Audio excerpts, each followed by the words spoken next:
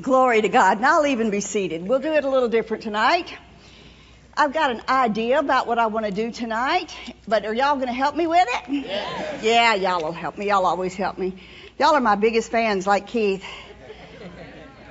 Keith's like my biggest fan. Speaking of Keith was at Southwest Believers all week. How many of y'all got to see it? Boy, that first service, he just really preached, didn't he?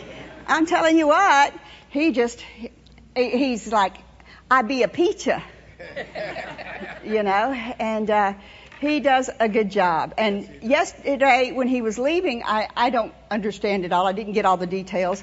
I hadn't been able to talk to him that much since it was over with. But he was telling me, how many of you watched yesterday? Got to see yesterday? Several of you did. He was telling me something about, I guess he was talking some more about, I saw parts of it. Mine was cutting in and out. How many of y'all's was cutting in and out? Yeah. Mine was cutting in and out, and so I didn't really get all of this that he was talking about. Something about, you know, death and the stuff and how about his dad and stuff and that sort of stuff. And he said that there was actually a lady there, I think, that had brought an urn or something with some ashes and stuff because she was so upset and stuff, and that she had really gotten ministered to and stuff. So it's really amazing to me the way that the Lord uses different people, you know, to minister to people. If we'll just believe Him, He knows what everybody needs, you know. And so if you come into a service with a certain thing set in mind, I am doing this, you know, you'll miss it because you don't really know exactly who's going to be there. The Lord knows ahead of time, but, you know, people change their mind even though the Lord has a plan for them. They can change their mind, you know, at the last minute and decide, I'm not going no matter, you know. So I've done it, you know. Have you ever missed God? Well, then don't laugh at me. No, we've all done it. We've all missed God, you know. And so, but he said it went really good. And the crowds are just amazing. And that ministry is just a phenomenal ministry. We are just so blessed by them and have learned so much from them. And so we're just privileged to be a part of them. And so anyway, they flew in late last night from there after he spoke. And he got up this morning and he asked me, Phil, you think you would well, and he mumbled around a little bit, do tonight? And I said, sure, you know, sure. And so he and Mike, their sheriff back there, took off on their motorcycles today. And he sent me pictures of Arkansas, you know, and so they were resting a little bit today, which I was real glad for, you know. So everybody needs a day of rest, you know, and he'll be back in Branson for Sunday morning with all the plans. That's where he is right now. They went up to Branson, so because it was closer. By the time he flies here, it's really late, so he just went up there. So, but besides that, he had half the staff, I think, with him. So all is well. So anyway, the next thing I want to talk about is, and I want to see Branson. Put Branson on the screen for me. There they are. Hi, Branson. Hi, Branson. Now, I want to see them. Zoom out if you possibly can, because I want to see everybody that's there, because I want to squash a myth. Do we have a zoom on that camera, Devin? Can they zoom it? Thank you. Okay, there we are. Okay. Every person that's heard the rumor that Keith and Phyllis Moore is leaving Branson and they're not going to be ministering there anymore, stand up for me, please. Yeah.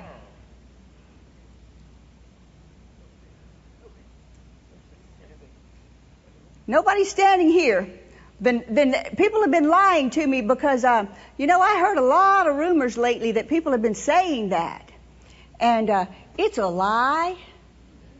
It's just a flat lie, because just because we're opening FLI down here means nothing to us ministering in Branson. We love Branson. Branson's our biggest and oldest child. And you never get rid of your children. You don't just go dump. I mean, I know there's some crazy people that have done some stupid stuff and dumped their kids in the lake and stuff, but we're not going to dump you in the lake. We love you, and it's not happening. And I was thinking about that, and I was thinking about, before we even started that church, people don't know us very well if they say things like that. Let me explain. Because when Keith and I first got in the ministry, we the day Keith graduated. Now, this is Keith and I, and if you don't know us by now, you should get to know us. Okay? You should get to know us a little bit.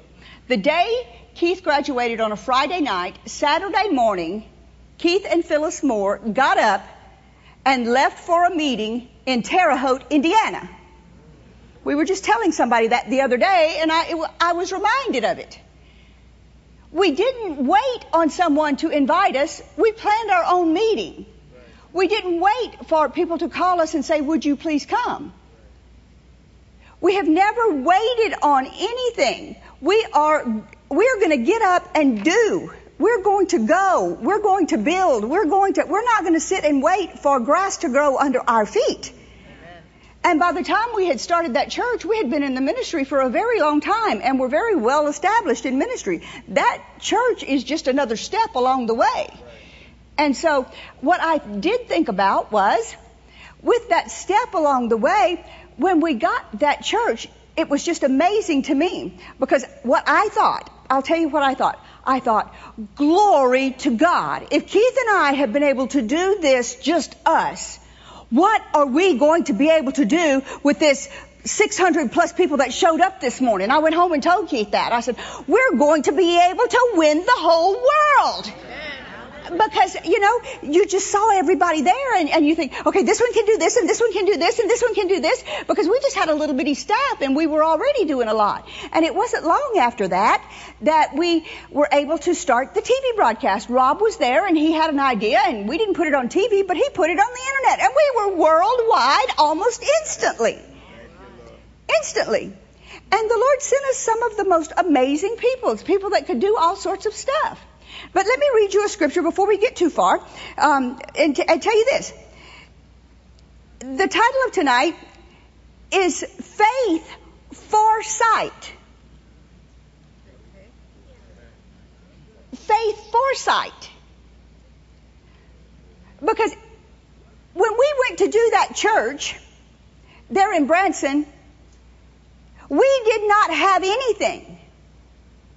And I just get amazed at people that are waiting till they have everything they need to take the next step that they need to take. Whether they're going to get married, or they're going to have a child, or they're going to start a ministry, or they're going to move, or they're going to, whatever they're going to do, they're never going to take a step of faith until they have everything they need in hand. Well, honey child, you ain't never going to do it. Right. It's just never going to happen. Because when we were supposed to move there and start the church there, I want to make it crystal clear to you. We had no church members. And you know how much money we had to start a church? None. We didn't have a big bank account. We didn't have a bunch of people backing us to say that you could start this church. When I went to the bank to say, we need a loan to get this church, they said, okay, so how many people are going to sign for you? For churches, you have a board, or you have people that sign for you, your deacon board for the church. They sign for you.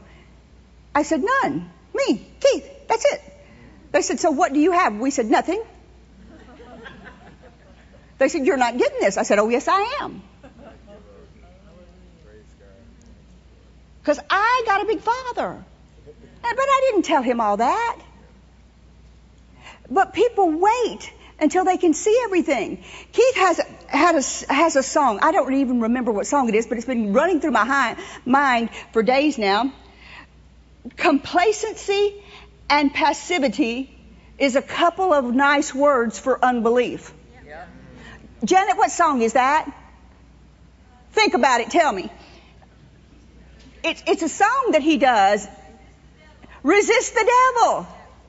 Okay, yeah. Resist the devil. And in that song, complacency and passivity, what do they mean? It means you just sitting still and doing nothing.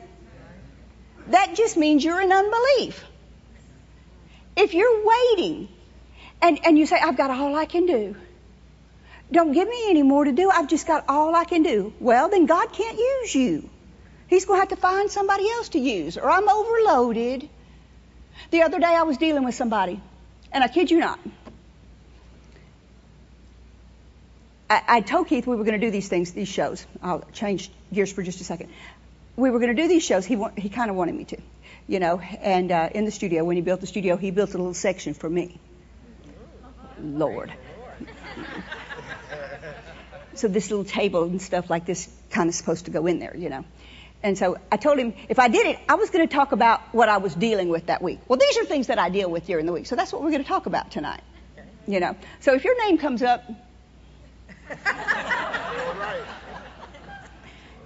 that's life. Anyways, we were doing this, and I was talking with this person, and they had been at work, and they'd been working, supposedly.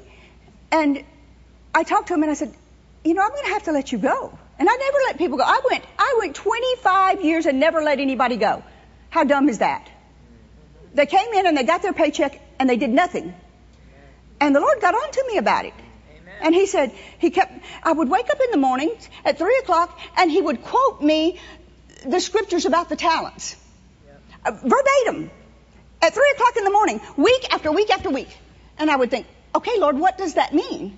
And he'd go, okay, how blonde are you?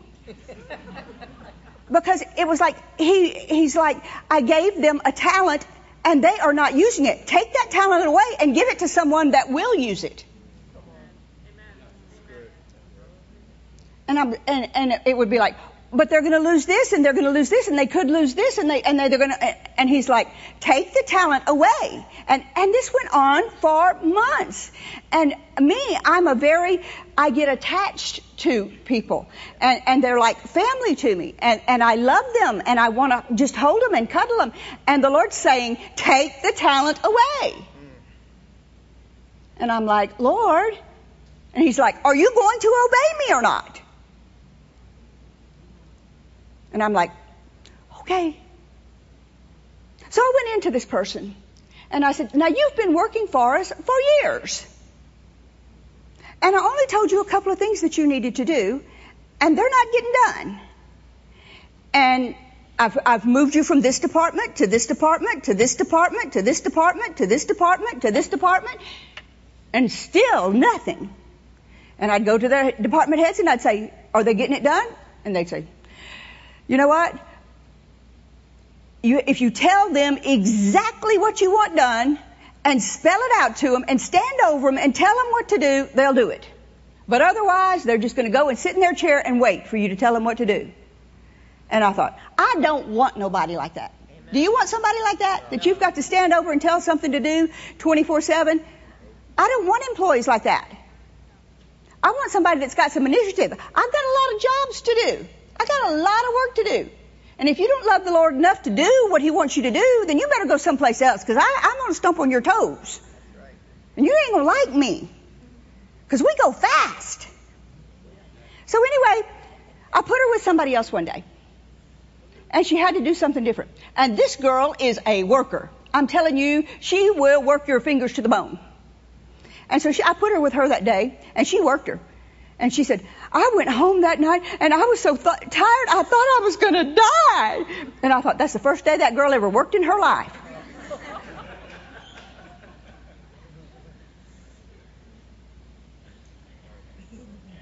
Now, why am I telling you all this?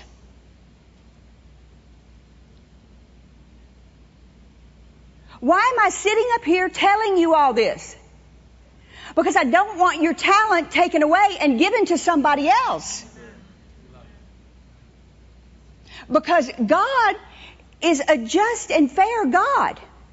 But if we're not using our talents and our abilities that He gave us, that is Scripture, and He will take them. I'm not turning to all the Scriptures. You got a Bible. You find it for yourself and see what will happen to you if you don't do your job. That's what I was telling somebody the other day. We've got some employees right now that have been with us forever. And they ain't got enough faith to get themselves out of a teaspoon. And then you've got some other ones that ain't been with you very long, and they could move a mountain. Amen. Now I want Devin to come up here just a minute, and I want to tell how he got started. He doesn't know I'm doing this. He just got him off the spot. He's embarrassed because he didn't dress right. Because he's on vacation. He didn't even know. So have a seat just a minute, Devin, and hold that microphone in your hand. Now, Devin, all I want you to do, look at him. All I want you to do is just be totally honest and not be spiritual. Okay, got it. Because that's me. You know me. Yes, ma'am. Okay. Devin came and helped us move to Branson. Is that correct? Yes, ma'am. Devin came and helped Steve. Is that right? Yes. Okay. Steve, when we moved to Branson, he was living in Broken Arrow, and he had graduated from Raymond. Yes. At what year? 2001. 2001. And he and Steve were friends. Steve Pollard. Steve Pollard's been with us 20-something years. I don't know exactly how long. Shame on me. But anyway, Steve had been with us a long time, and so Devin was helping him move. He was driving a U-Haul and helping him move our stuff to Branson. Our stuff. Yep. Ministry stuff. Not Steve's stuff, our ministry stuff to Branson. And so he was there, and while he was there, I found out he did graphic design. And I didn't know any of this, but that day, the people that bought the building that we bought the building from said, we want to give you a half-page, was it half-page, ad in the newspaper. Is that right? Yep. And I said, great, except for I have nobody that can put together a half-page ad. We didn't have anybody that did graphics. We didn't know anybody that would even begin to know how to do that. So I went to Devin, and I said, Devin, would you be willing to do this for us? And he said, yes, ma'am, sure. And very kind, ready to do anything that the Lord wanted him to do, you know. And he did it, and it was great. It was just great. So I was quite happy, you know, because we were quite busy trying to move everybody in because most of the people were trying to move and do all this stuff. Well, it wasn't long. How long was it after that I asked you to move and come be a part? I think actually that weekend. I sent the graphic to you, and then I think the next response was, Devin, are you looking for a job? Exactly. Devin, are you looking for a job? And his response was, I want to work in youth. Is that correct? Yes, ma'am. I said no. Is that correct? It might work out sometime, but that's not what I want you for, correct. Basically. Yeah. That's not what I want you for. And he said, let me think about it. Well, the next day he said yes. Or the next day, I forget. It was real close to that. Now, a lot of people, the reason I have Devin up here is because a lot of people would have missed the call on their life right there. They would have missed their future right there. Because he felt as though he was called to youth at the time. At the time. Now, a lot of you don't know Devin, and I'm purposefully not telling you everything he does at this point. But Devin definitely had a call on his life. And everybody, all of our staff that knows Devin, do y'all think Devin had a call on his life? Devin didn't even know what his call was. Faith for sight is what tonight is about. Things that if you walk by sight, you may never see.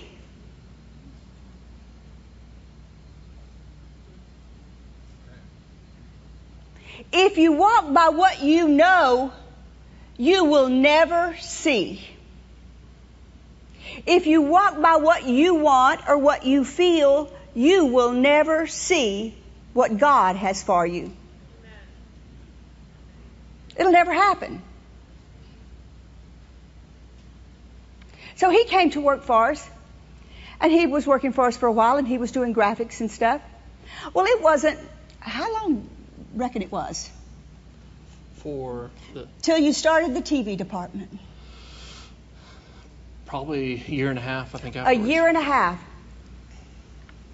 We started the TV department. We had no one that knew a thing in the world about it. And Devin used his faith and found out everything about it and bought all the TV equipment, bought everything we needed, met with some of the KCM guys, bought everything we needed, and got us up and off the ground, got a volunteer team, got us going, and has been the head of the TV department now how long? Probably about 15 plus years. 15 plus years. Yeah. Now, Devin is still not in youth. Now, I did try him in youth, and he came back to me and told me he didn't want to be in youth. Devin's grace is in TV. And Devin has been a part of us reaching the whole wide world. But there's something more important than that.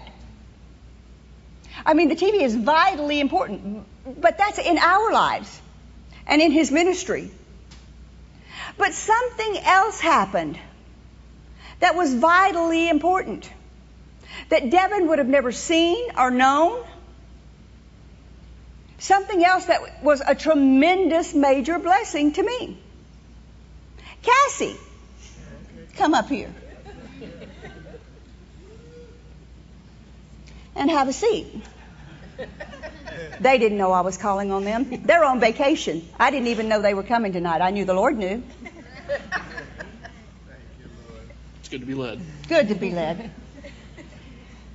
Cassie and Devin got married from being at the church. Yes, ma'am. Cassie has helped me now. Cassie was my right hand in youth for how many years?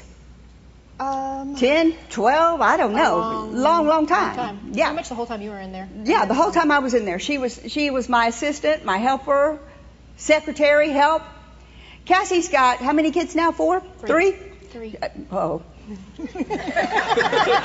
3? 3 kids? She's got 3 kids, and I won't ever forget it. She was ready to quit when she was having McKenna, right? Yep. And I didn't want her to quit. And I just asked her, would she come back and help me? Now, most people... Now, Cassie was homeschooled. And I know that's what she had on her heart. Her whole family was homeschooled. She's top notch.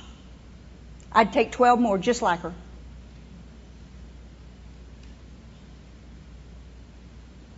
But I asked her, would she come back and help me? What did you say? Yes, ma'am. Instantly. Without a thought. Now, what did she have to do in order to say that? How many of you have ever had a newborn?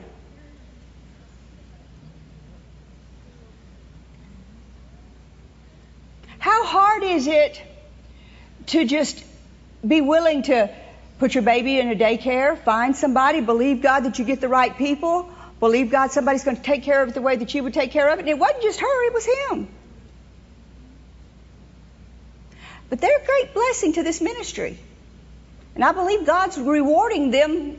They started out not having a whole lot. What do y'all got now? Tell us about some of the stuff you got now that the Lord's done for y'all. Lord's blessed us with a huge house. Tell us where you started. What kind of car did you have when you started at the ministry, Devin? I ended up getting into huge debt and ended up selling it and had kind of a pickup truck, but ended up getting something a lot less for a little while and we're renting a house or whatever, but we went from basically nothing, and Lord's blessed us with a decently sized house, and it's a nice house. Yep, and it's paid off vehicles and nice stuff. Nice little family. Their kids are here. I believe that's the blessings of the Lord. Their kids are never sick. Tell me about Cassie. Now tell about, the reason I brought you up here is because I want them to hear about your kids in school.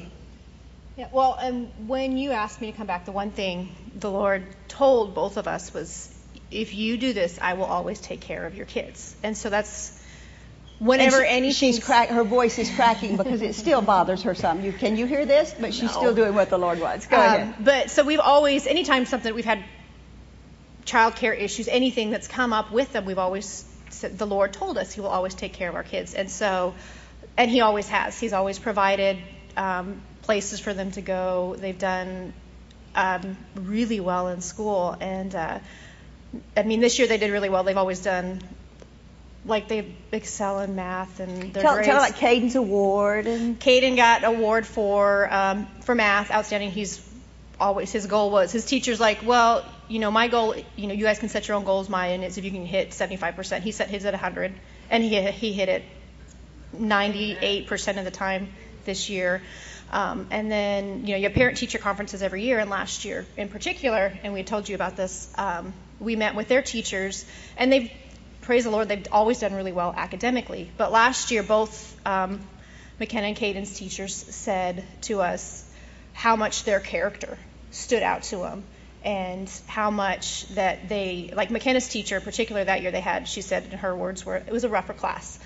But she said, I could always look to McKenna. She doesn't follow the crowd. She's always doing what she's supposed to do, and she sets an example, and she's a good leader. That was one thing, that both were good leaders. They're good helpers, and they're doing what they're supposed to do. And their characters really shone and stood out. And then that following Sunday, we were in service, and just during praise and worship, and I was sitting there, the Lord pointed out to me those who honor me. He said, this is because you have put me first, and you've honored me, and I'm honoring you through your children and the way that they're doing and their success and stuff, and through school, sports, just. Now, I wanted to bring this up a little bit and explain something to you so that you understand it. There were seasons that Devin had to miss some of the kids' stuff when we were first starting the TV stuff. And it wasn't fun. I can remember times, and I know that we were doing stuff and he would have to miss a birthday or he would have to miss this. But I think this last year the Lord helped make up for some of that stuff. Didn't you get to do a couple of extra things? Absolutely. Last year I was expecting to be here a lot just for faith school and such, and Lord worked it out where I ended up being in Branson a little bit more. And I wasn't I grew up in a football home. My stepdad was a football coach for many years, and that just hadn't been a part of my life a whole lot, but I always enjoyed it. And this past year, Caden, got into football, and the head coach was like, hey, I don't know what I'm doing. Can you help me? And ended up, I was thinking, well, I can't really commit to it. Well, it worked out where I was there. I think I was only gone maybe one weekend. I'm not even sure if it was that. And we only lost, I think, one game when I was there. And he just was like the star of the team and just never played before in his life. But it was just one of those things where, it's like I enjoy being at church and I get that part, but it was one of those things where the Lord blessed me. One of the biggest places He's blessed me outside of church, and it was just a complete fulfillment. It was just much more than just winning a game. It was just being a part of Him and Him excelling, and just I believe the Lord's blessing, was on that. Seasons for things, and being able to make quality time instead of just much time. He actually was able to put something into this time and value it and honor it. And I believe that's what the Lord does, you know.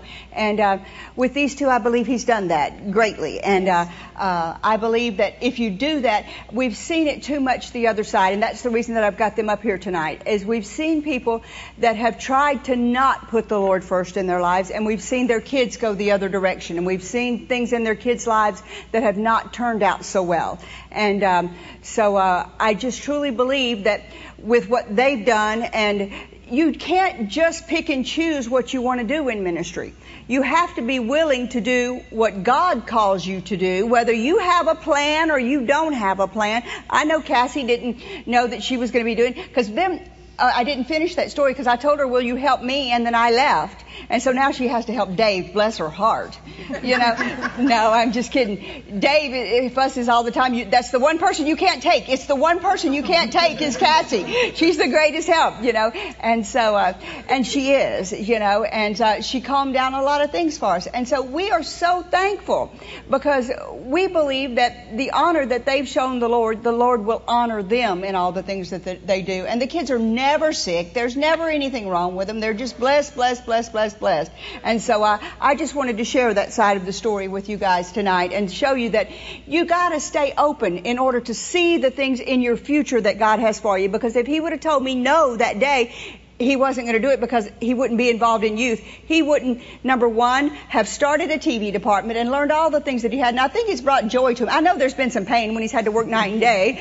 Don't get me wrong. There has been times with the TV department and some of the things that we've had to do that he has sacrificed and he's had to do some things. But we all have had to sacrifice. There's not a person in the books of the Bible that hasn't had to sacrifice to accomplish what God wants them to do.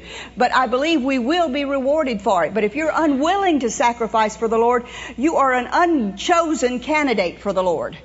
He will not choose you, but I believe if you're willing to do that, you will go far for the Lord and you will accomplish everything that He has for you and you will see great things for Him. So thank you guys. And I'm going to have somebody else come up here in just a minute, but I want to read you something else before I have them come up. Aren't they precious? Yes. They've got the sweetest kids. I love them dearly. Dearly. And something else that they do, they left, but I wanted to say this too. Mom and Dad Hagin used to tell us this all the time. And I hadn't thought about it till just this very second. Devin and Cassie, and I don't want to embarrass them, maybe it's good that they're gone. They honor us in a different way than a lot of other people do.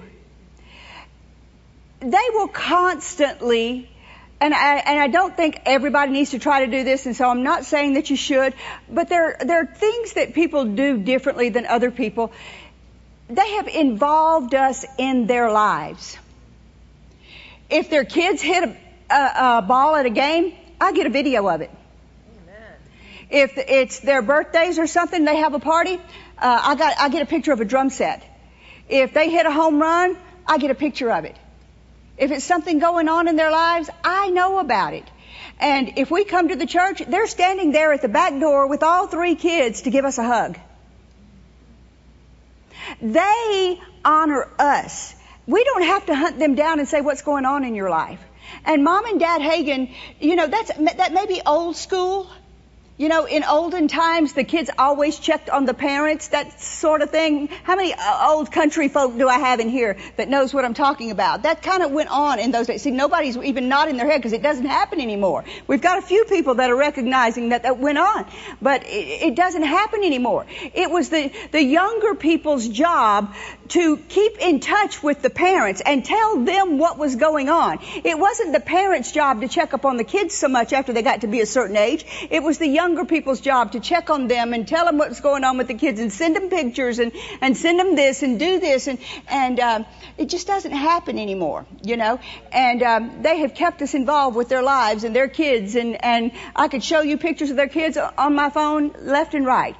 We've got other staff. I couldn't tell you the ages of their kids. I hardly even know their names. What that does, though, is when something happens with their kids, I'm hooked. If something happens, you can bet your last nickel, I'm in faith. Amen. If something happens with their finances, I'm there. If somebody tries to tell me one of them didn't do something, I'm like, don't tell me that. They've never not done something for me. It's like Brother Hagin used to say. You've heard the story, him telling about the guy that something happened he was dying, and Brother Hagin was able to go out in the hallway and do what? Plead his case. Yep. Because he knew him. Yep. And he knew everything about him. You've got to have people that you actually can plead their case before the Lord because they've actually done something. And you can actually stand before the Lord and say, Lord, no, I know them. I know what they'll do. I know what they have done. And you can plead their case. Now, let me read you a couple of the scriptures, and then I'm going to tell you something else about. I'm going to have somebody else come up here, and they don't know, so there's everybody in here sitting in there scratching their heads. Is it me? Is it me? Is it me? Hebrews 11. You all know it. Faith is. This is the Amplified. The assurance of what we're hoping for.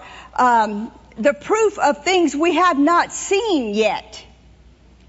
That's faith. We haven't seen it yet. Devin hadn't seen any of those things yet.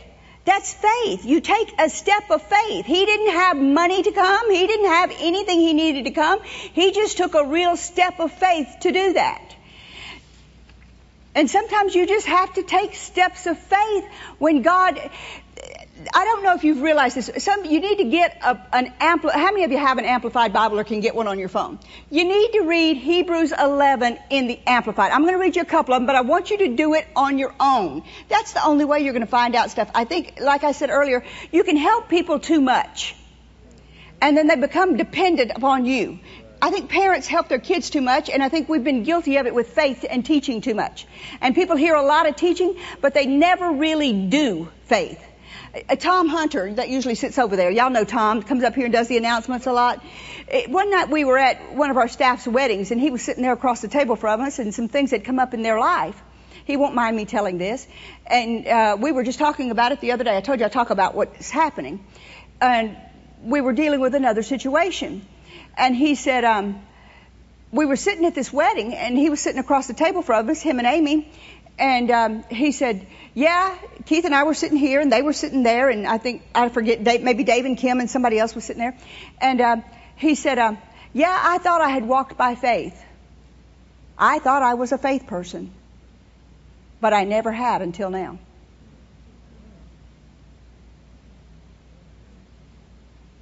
And I look back on mine and Keith's life, and I think about all those years that we didn't have any money, and we had 2 shriveled up carrots and an onion in the refrigerator. And I think about that we didn't have the money to pay the rent or the gas to get to work or him to get to school. And like he said, he would fast lunch, but it wasn't because he was trying to be spiritual. It's because he didn't have any money. And I think about all the people that missed that. And I feel sorry for them, for you. I don't mean that in a bad way, but I do. Because if you never have an opportunity to use your faith, you're never going to grow your faith. If you just give in and you never really use your faith, if you never have an opportunity, like the 3 Hebrew children, or Daniel in the lion's den, or you're totally broken, you don't see how in the world you're going to make it to the next day, you can live in a falseness that you actually are using your faith. And you're not. And so that when God does deal with you to do something, you're like, what do I do? What do I do? And you're on the phone texting people and asking other people instead of asking the Lord. And other people can't tell you. They'll get you in a mess. Look at Hebrews 11 here. Verse 4. The Amplified says this. Put up the Amplified. It says, what's that first word? Prompted by faith. Then put up verse 7. What does that say? Prompted by faith. And then put up verse 8. Urged on by faith. Now, the reason that I'm telling you that is because when true faith comes, faith is not like a dream. Faith is not like you just dream something up, and, oh, that would be nice.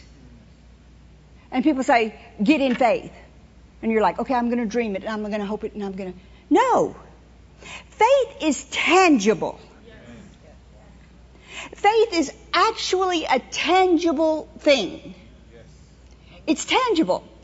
And when you actually know that you are in faith, you actually have a prompting to do something. Okay, let me give you an example. Okay? Just these past few days, week or so, I was dealing with someone and they were looking at a house. And I'd send them pictures. They didn't send me one picture. Now, they're supposed to be finding a house. They're supposed to be looking. They didn't send me one. I am looking for them a house. Now, I don't have enough to do.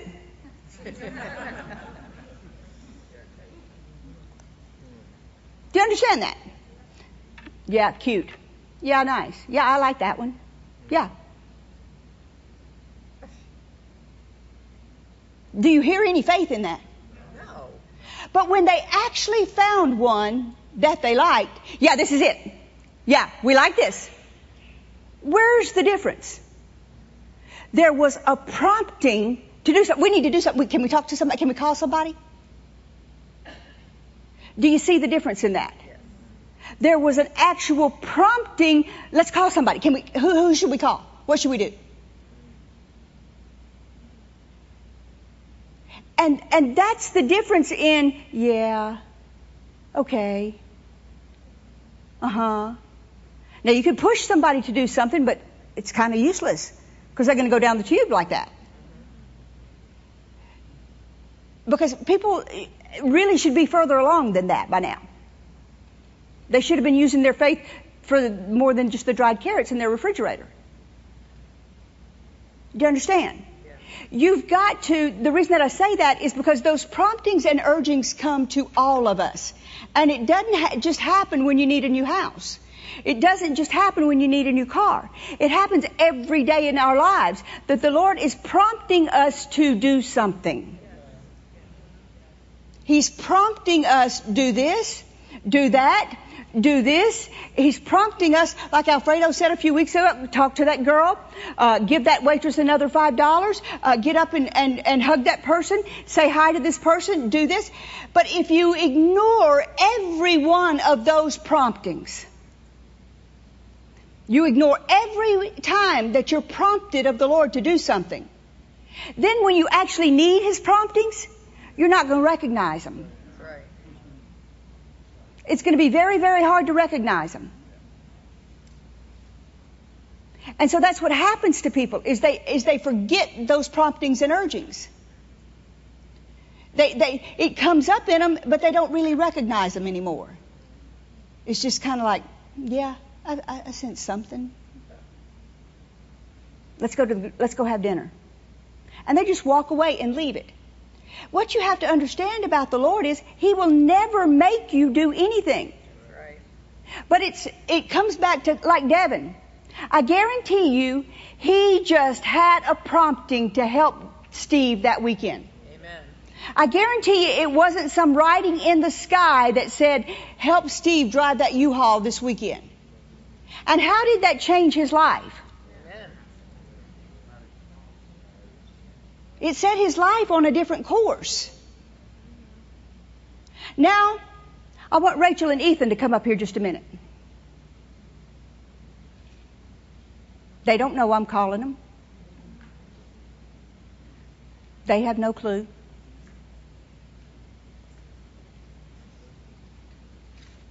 Have a seat. How long y'all been married? Working on 5 years. 5 whole years. They're still in their honeymoon phase, aren't they? Absolutely. Okay? Tell us about your first house. Pull up the microphone so they can hear you. Somebody tell us about your first house. What you did. Go ahead. Okay. We bought a fixer-upper. Mm-hmm. It was a foreclosure, and it needed a lot of work. Lots and You lots didn't of just work. go out and buy something and go head over heels and just expect to... No. Didn't write That's a what we face started check? out. That's what no. We started out, we want move-in ready. We want move-in ready, because we were busy with things. And at that time, I worked like overnights and all kinds of stuff. And so I needed move-in ready. You worked? Yes. Yes, we did. And, but we really, it was a great house, and it looked like a good investment. And so we did it. We bought it, and it was a process. And the Lord helped us. And we actually just this last 5-6 months ago, we finished the top floor of that house. Finished decorating it. Now, tell me. Now, they're not telling all the stories. Because I know some of them. There's a lot. I know some of them. Now, when you got this fixer-upper, now before you got this fixer-upper, did you have the money to fix it up? No, ma'am. No. Did you have the money to buy it? No, ma'am. Okay. So what happened when you started working on it and people found out that you were working on it? People started helping us. Oh, lots of help. I mean, yeah. And money. I mean, actually, someone, asked us, "What's the biggest thing that you need, starting out?" And we're like, and so I said, or you said it actually, that was flooring was the biggest thing. We pretty much gutted the entire top of the house right away, and so we had fellowships on subfloors. We did. Yeah. Wait a minute. You had what? Tell them what you had. We're in Branson. We were Faith for Life class leaders, and so we had over our whole Faith for Life class 19 to 29s, and we did not have flooring in our kitchen. It was rather, humbling. But we're in the ministry. You weren't we embarrassed? Love people. I was a little, we had moments, but it's just, okay. You don't, if you don't start where you are, you stay where you are. Right. That's what Right. Brother Moore said that a long time ago, and that's helped us. That's just, that's what's kept us going. Yeah. So you got that house, and you just kept walking by faith and getting it done. And then about how long ago did I ask you guys about coming here? 5 months ago now. 5 months ago? February. February. Okay. In February, I asked them about coming here because we were moving some of the stuff here, as you all know. And they were like, okay, instant. And so I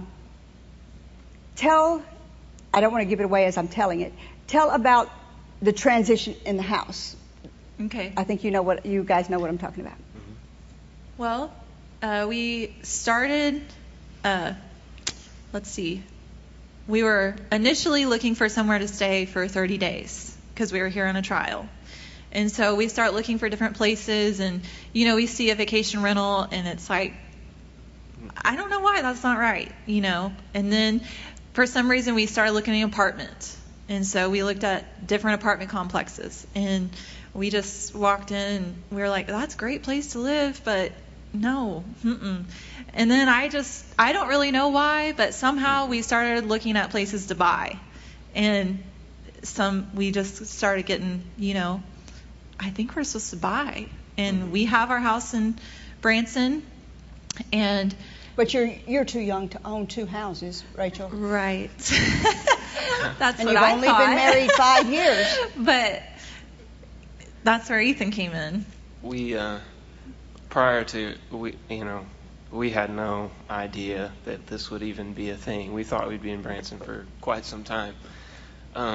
But this phrase kept coming to me: you can't have houses like you've been confessing if you keep selling the ones I give you. And so I thought, well, that's kind of perplexing.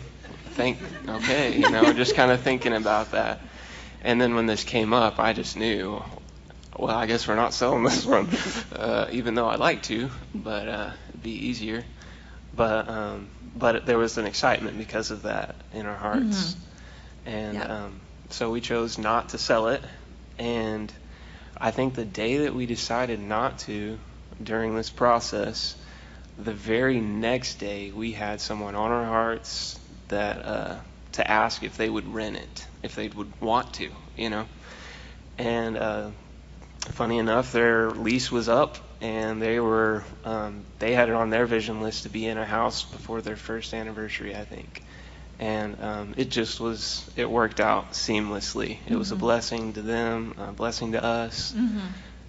We left all of our furniture. They actually really liked our furniture. So we left all that. We just left everything. So that left you without anything. Yeah. I think we brought a cedar chest in our beds. That's about it. But the catch to that too was the house wasn't really livable for somebody to actually pay you a decent amount of money for it. So we knew we would have to fix it. We finish it. And so in 8 days of work, and we did not have a dime set aside for this project at all. We were just buying it as cash came in. So we did not have this money, but we did have, we had some direction that we could, take a step. And so we did. And we borrowed the money for, to take care of the project. And I think in a month or two's time, that debt was forgiven completely. All of that was paid for. That was money we would not have been bothered with had we, I say bothered because Brother Morris said that, but we wouldn't have been bothered with that blessing had we not went ahead and done this. That's a lot of money that we wouldn't have received if we hadn't taken that step to keep the house and finish it. So you had to get another house. Yes. And you had all this money set aside to buy a house. No, ma'am. No, ma'am. No, ma'am. You had a down payment? No. No. Actually, buying a house I didn't even think it was an option. I didn't think it was an option. We own a house in Branson. We're just moving, we're just transferring, we're not getting promoted or nothing like that, And so I didn't think it would be possible. And so, but we took this step, went to see a mortgage lender and told him the whole situation. We asked him, can we count this rental income? And he's like, oh, yeah, you can, it'll be great. And so we're like, oh, okay, we got a green light. All right, let's keep going. So we found a house and got under contract, and we're under contract on the house, and then he comes back and says, oh, well, we can't count that rental income like we thought we could. You have to have had that for 2 years. And we were like, okay. He's like, well, maybe there's another loan. And so, he tried us out for three different loans, and, coming back saying, sorry, oh, that one didn't work, let's try another one. Sorry, that one didn't work, let's try another one. Sorry, until finally, I was like, we were at work, and I looked at him, I was like, I'm going to get all our papers from that man. And I asked you if I could leave, and I went over there, I walked in his office, I grabbed all this stuff, I said, thank you for your time, I apologize. And he's like, oh, well, let's still work together. And I was like, no, thank you for your time. And I just left. And we had gotten told us there was no other options. Yeah, right. He was just, I don't know, he was wanting us to find a smaller house. That was his solution. But we were already under contract under the house, the one, the one that all three of us agreed on. Yes. So anyway, go ahead. Yeah, we made an offer on this house and everything before we had a pre-approval from this guy, but verbal, and that's it. And by the time we actually were under contract, he was backpedaling and was like, that's too much house for you guys right now. You can't do it. It's not possible unless you have this much in the bank. And we just really had nothing in the bank. Nothing, But we said, we're going to have it, And we asked him, if you just keep working on it, we'll do our part and we'll have the money when the time comes. But that fell through. All fell through. He told us we were going to need $17,000, closing costs and down payment and everything. And we were sitting in his office and we just looked at him and we said, you work on getting the loan approved. We'll work on getting $17,000. And in the back of our mind, we're like, how? We don't know. But we left, and, that scripture keeps coming to mind. The path of the just grows brighter and brighter until it reaches the full day sun. And so we would just focus on what we know. We know we're not supposed to sell our house in Branson. Okay, you focus on that. And then we know we're supposed to get this house. This is the house we have peace with. So we just focus on that. And as you take those steps, things get to be brighter and brighter, and more light comes, and you see where to take the next step, and where to take the next step, and where to do the next thing. And so somebody gave us a contact of another mortgage lady, and seemed like we should go see her. And I'm not kidding, in 24 hours, this lady had a loan approval for us. Not verbal. Not verbal. A real loan approval. Real deal. The same loan. The exact same loan, better interest rate, same money down. So we still had to come up with $17,000. Right. But we at least had a loan approval. Yes. And the Lord, of course, we're in the house. So So did you dig this $17,000 out of the ground? Did it fall out of a tree? It did not. No. Well, like I was saying, more light. Because aren't y'all wondering about that? Yeah. I knew you were. Sure. Do you want to tell, honey? I'll tell parts of it. You can help me.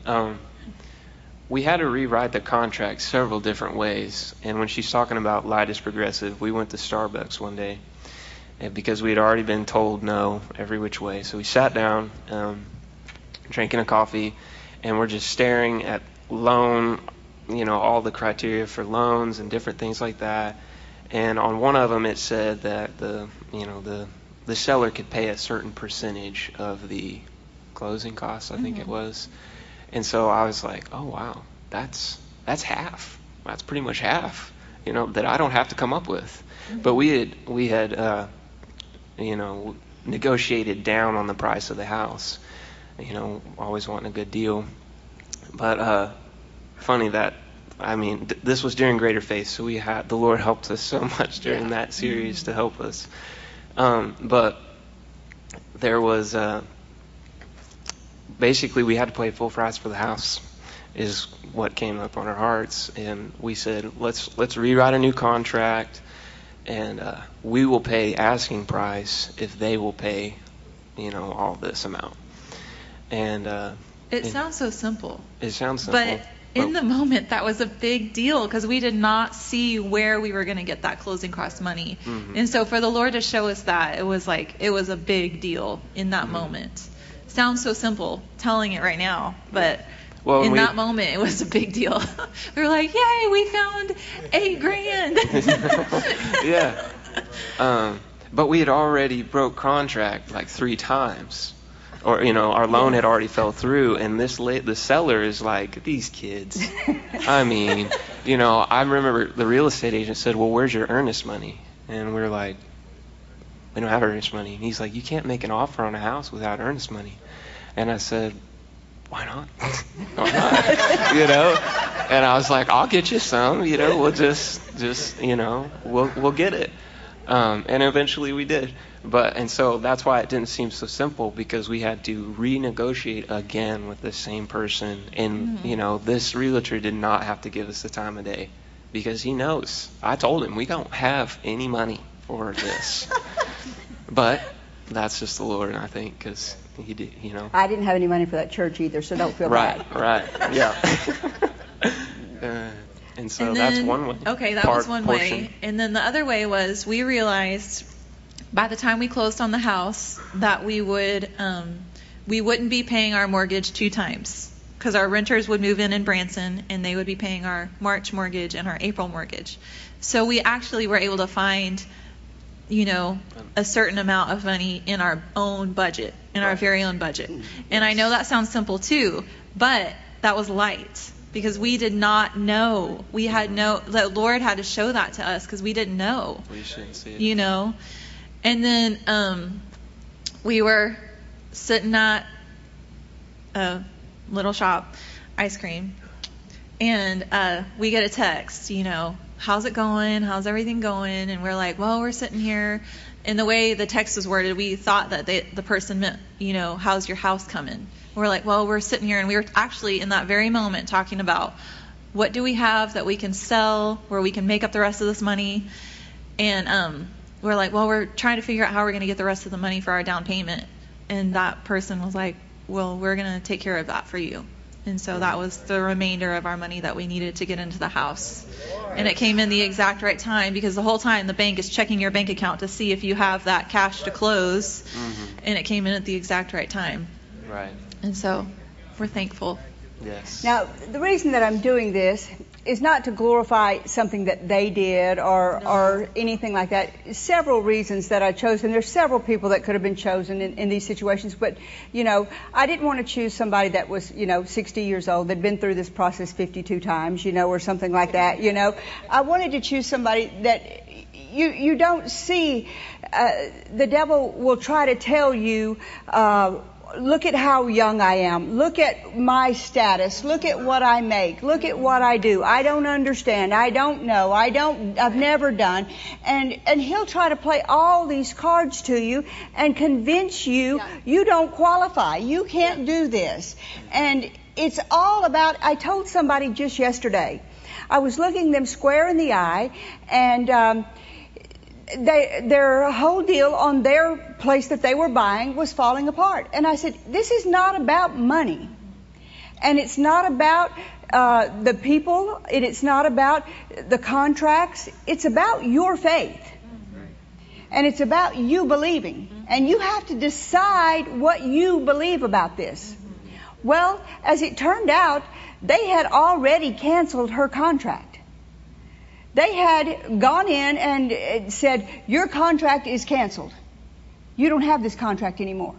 Well, at about noon today, she texted me and said, they reinstated my contract and I have until dot. And they said, the words that we were hearing was, they're going to cancel you at 5 o'clock and they're not going to reinstate this contract and they're not going to do this and they're not going to do that.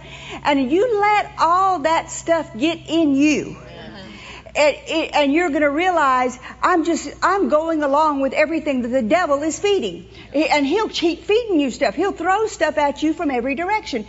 But what you've got to do is you've got to find your place of peace and say, no, this isn't about what I'm hearing. This isn't about what they're saying. This isn't about that bank. It isn't about what this person's doing. It isn't about what this person's doing. It's what I believe. Now, let me read you this. It says, Hebrews 11:1. This is the Living Bible. What is faith? You see it up there on the screen? Do they have it up yet? The Living Bible, Hebrews 11:1. What is faith? It is the confident assurance that something we want is going to happen. That's what faith is. So before you get into a situation, you need to know that you have that prompting and urging, like they were saying earlier, this is the one. It's no need in us going and looking at something else. It's no need in us trying to rent this or do this. This is the one. I had that urging that this is the one.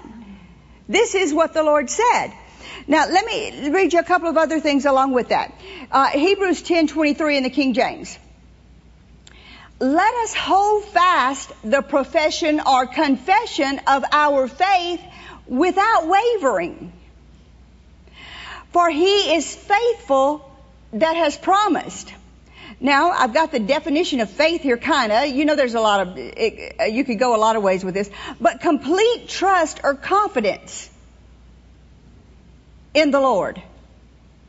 Waver is to be undecided between two opinions or courses of action. Now that's what you have to decide, like what they were saying. Are we going to believe what this bank is telling us? Are we going to believe that this is our house? Now the Lord just told me this. There's somebody that's believing to have a baby. And the doctors told you you can't have a baby. Well, now are you going to believe what that doctor said? Or are you going to believe what God said? Amen. Now, I didn't say that you wouldn't have to do anything, but there's a way, just like what they were talking about. If it doesn't happen this way, then you might want to check and see, can it happen this way? Or can it happen this way? Or can it happen this way? But you don't say, I can't have a baby. You never let those words come out of your mouth. Amen. You don't waver in the fact that I can have a baby. I can have this house. I can be married. I can be healed. And it may not be the way that you were thinking.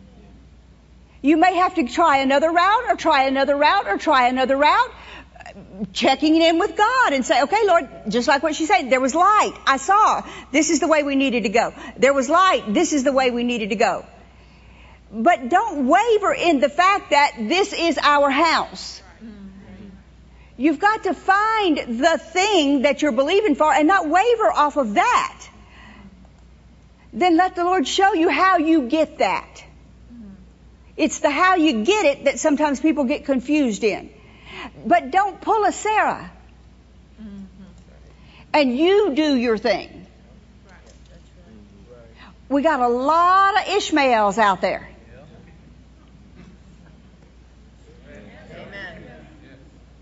We don't want those. We want to get quiet and hear what the Lord says for us to do. Because that's the promptings and urgings that you get. No, pull your stuff from that guy and go to this other bank. And when you follow those promptings and urgings and you do what he tells you to do, then you're going to have success. You're going to have good things. Faith is, the Amplified in James 1:6 says this. It must be faith. It must be a person that asks in faith, nothing wavering, no hesitating, no doubting. For the one who wavers or hesitates or doubts is like a billowing surge out of the sea that's blown hither and thither and tossed by the wind. For truly, let not such a person imagine he's going to receive anything from the Lord.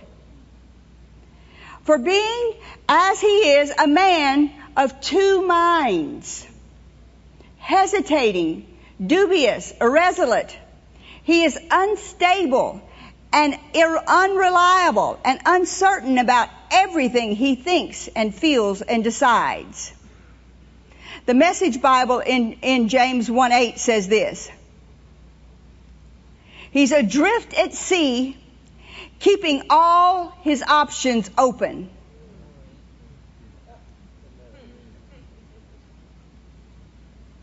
Now, what is it being adrift at sea? That means you're not getting anything.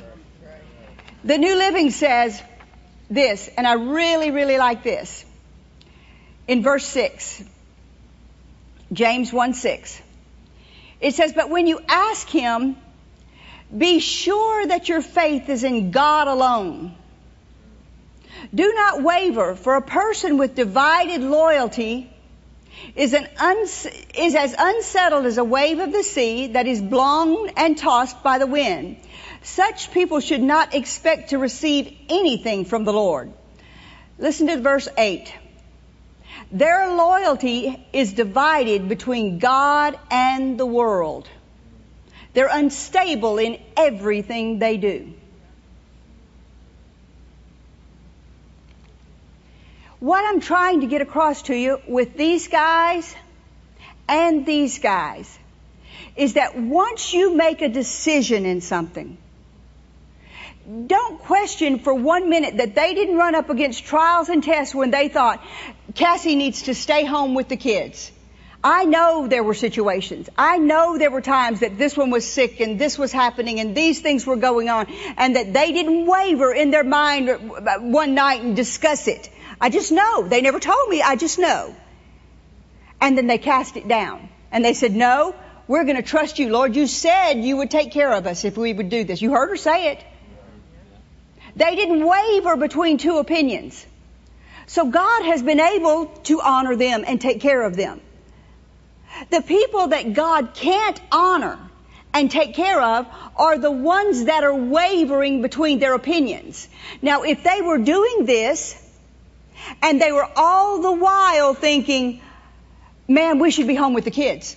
And every day bitter about our kids are having to go to public school. Our kids are being neglected. I'm not able to go to their ball games. I'm not able, and bitter about this all the time, then God would not be able to bless them. Because they would be wavering between the two things, the choices that they made. But they're not. So God is honoring them in the things that they do. Well, the same thing here. They made a decision and they stuck with it. God honored them. It was the same day that they made the decision wholeheartedly to come here. Somebody, they had actually already told me that they wanted to rent their house. I didn't tell them, but they had already told me that they wanted to rent their house. The Lord had a plan all along. But if you waver, then He can't bring that plan to pass. He's got it out there.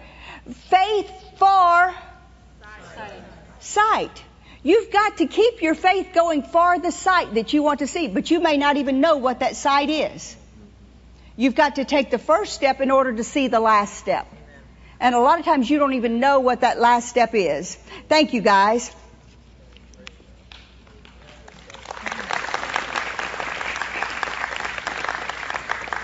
We should never, ever, ever be complacent. We should never be comfortable where we are. Amen. I don't believe that that's the God that we serve. Amen. I don't believe that we should ever say, we got our paycheck, we're meeting all of our bills, we're doing this.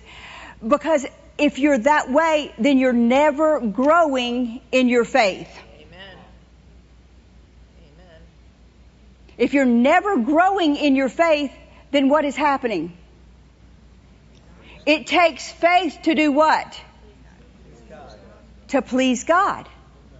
So if we are comfortable and we're not stretching ourselves, whether it's with our money or whether it's with me getting up here in front of people, or whether there's a lot of things that we're supposed to do that our flesh is never going to like, and it's going to take faith to do it. But we can't be complacent.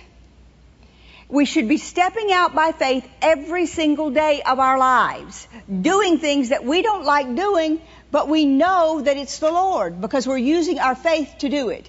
And when we do that, we'll know that we're pleasing the Lord.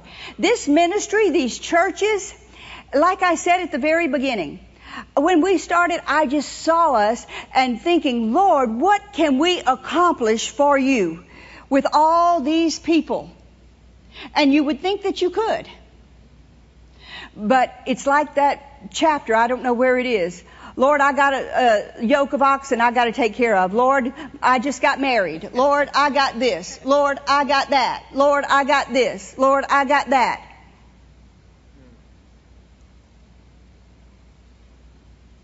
And it still leaves you about where you are. And instead of, I'm going to just be bold, you know me. Instead of having more people to help, you got more people you got to take care of.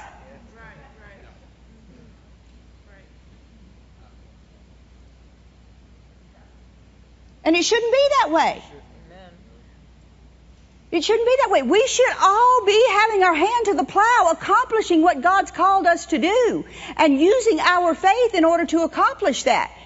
Everybody likes to just sit around and do nothing. But I tell you what, you don't want to lose your talent.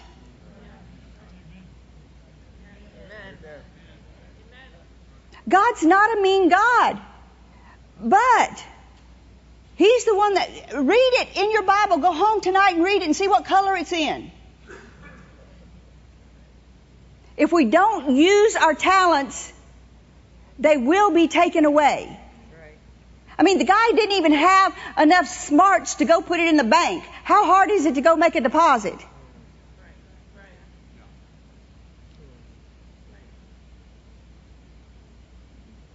He was what I call L-A-Z-Y. And we have a lot of people in the body of Christ today that are L-A-Z-Y. They don't want to take the next step and do what the Lord's called them to do. And the reason that I've got these people up here is because you have to constantly be out of your comfort zone in order to please the Lord. I've seen it over and over and over again. If you're not taking steps and doing things that make you uncomfortable and taking the next step for the Lord and doing the next thing for the Lord and accomplishing the next thing for the Lord, then we're not doing what the Lord's called us to do. I told Keith the other day, I said, we got to do some more. If we just have to do it by ourselves, we got to do it. And I know our staff goes, when, where? But we got to. Because there's a world out there that's going to go to hell. You know, and we can do it. How many of us can do it? You got time? Turn that TV off. Get your little exercise. Put them potato chips away. You know, we got stuff to do.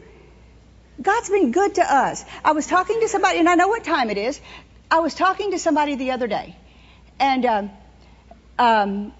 she said, what do you do? I said, we're pastors. She said, do you like that? I said, oh, I love it. I said, I was just dealing with some youth the other day that didn't finish high school, and I got to help them to get their diplomas and stuff. I said, and their whole attitudes changed, and they're happier now than they've ever been. And I said, and we're about to buy a bunch of backpacks for kids at school, so that when they go to school, they don't have to go and be ashamed, and nobody's going to bully them. And she said, I wish somebody would have done that for me when I was a kid. They bullied me all the time because we never had anything, And I just thought, how good God is and how good it is to be a part of things like this, and every church member should be so thrilled to be able to say, I go to a church that does things like that. I go to a church that takes care of the people, and I go to and what you've got is people that are ashamed of the money. And what happens with the money? We buy backpacks with it. And things like that, And so we've got to step out of our comfort zone, guys. We've got to begin telling people about the things of the Lord. This place, look at this place. Look around. I want you to see how many empty seats there are in here. I mean, Keith and I can only do our part. Keith has worked his all week long, and there's been stuff going all week long. Hush, Dan. But we all have a part to do. He can only do so much, And if you win somebody this week, and you win somebody this week, and you do, and you do, and you do, and you do, then, we'll all be accomplishing something for the Lord. And we all have something to. You're not too old, and you're not too old, and you're not too old, and you're not too old, and you're not too old. We're not too old. We ought to be getting something under our belts. I feel like, I'm feeling even more that way because I'm going to turn 60 real soon, and I'm thinking, Lord, slow down that clock.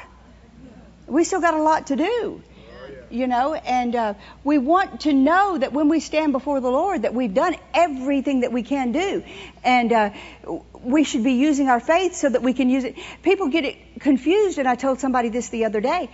They think that money is the thing. I want to say it right. That how is it? When you get greater in God, you will be able to handle more money. But with God, it's just the opposite. God said, when you've proven yourself with money, then you'll be able to handle the things of God. Amen. It's just the opposite than what people think. People think when you've proven yourself with God, you'll be able to handle money. But that's not what God said. God said, when you prove yourself with money, then you'll be able to handle the things of God. And so that's why I was talking to you about the love stuff earlier. Amen. When you love people more than money, you'll have all the money that you need. That's right. Can you say amen? Stand up on your feet.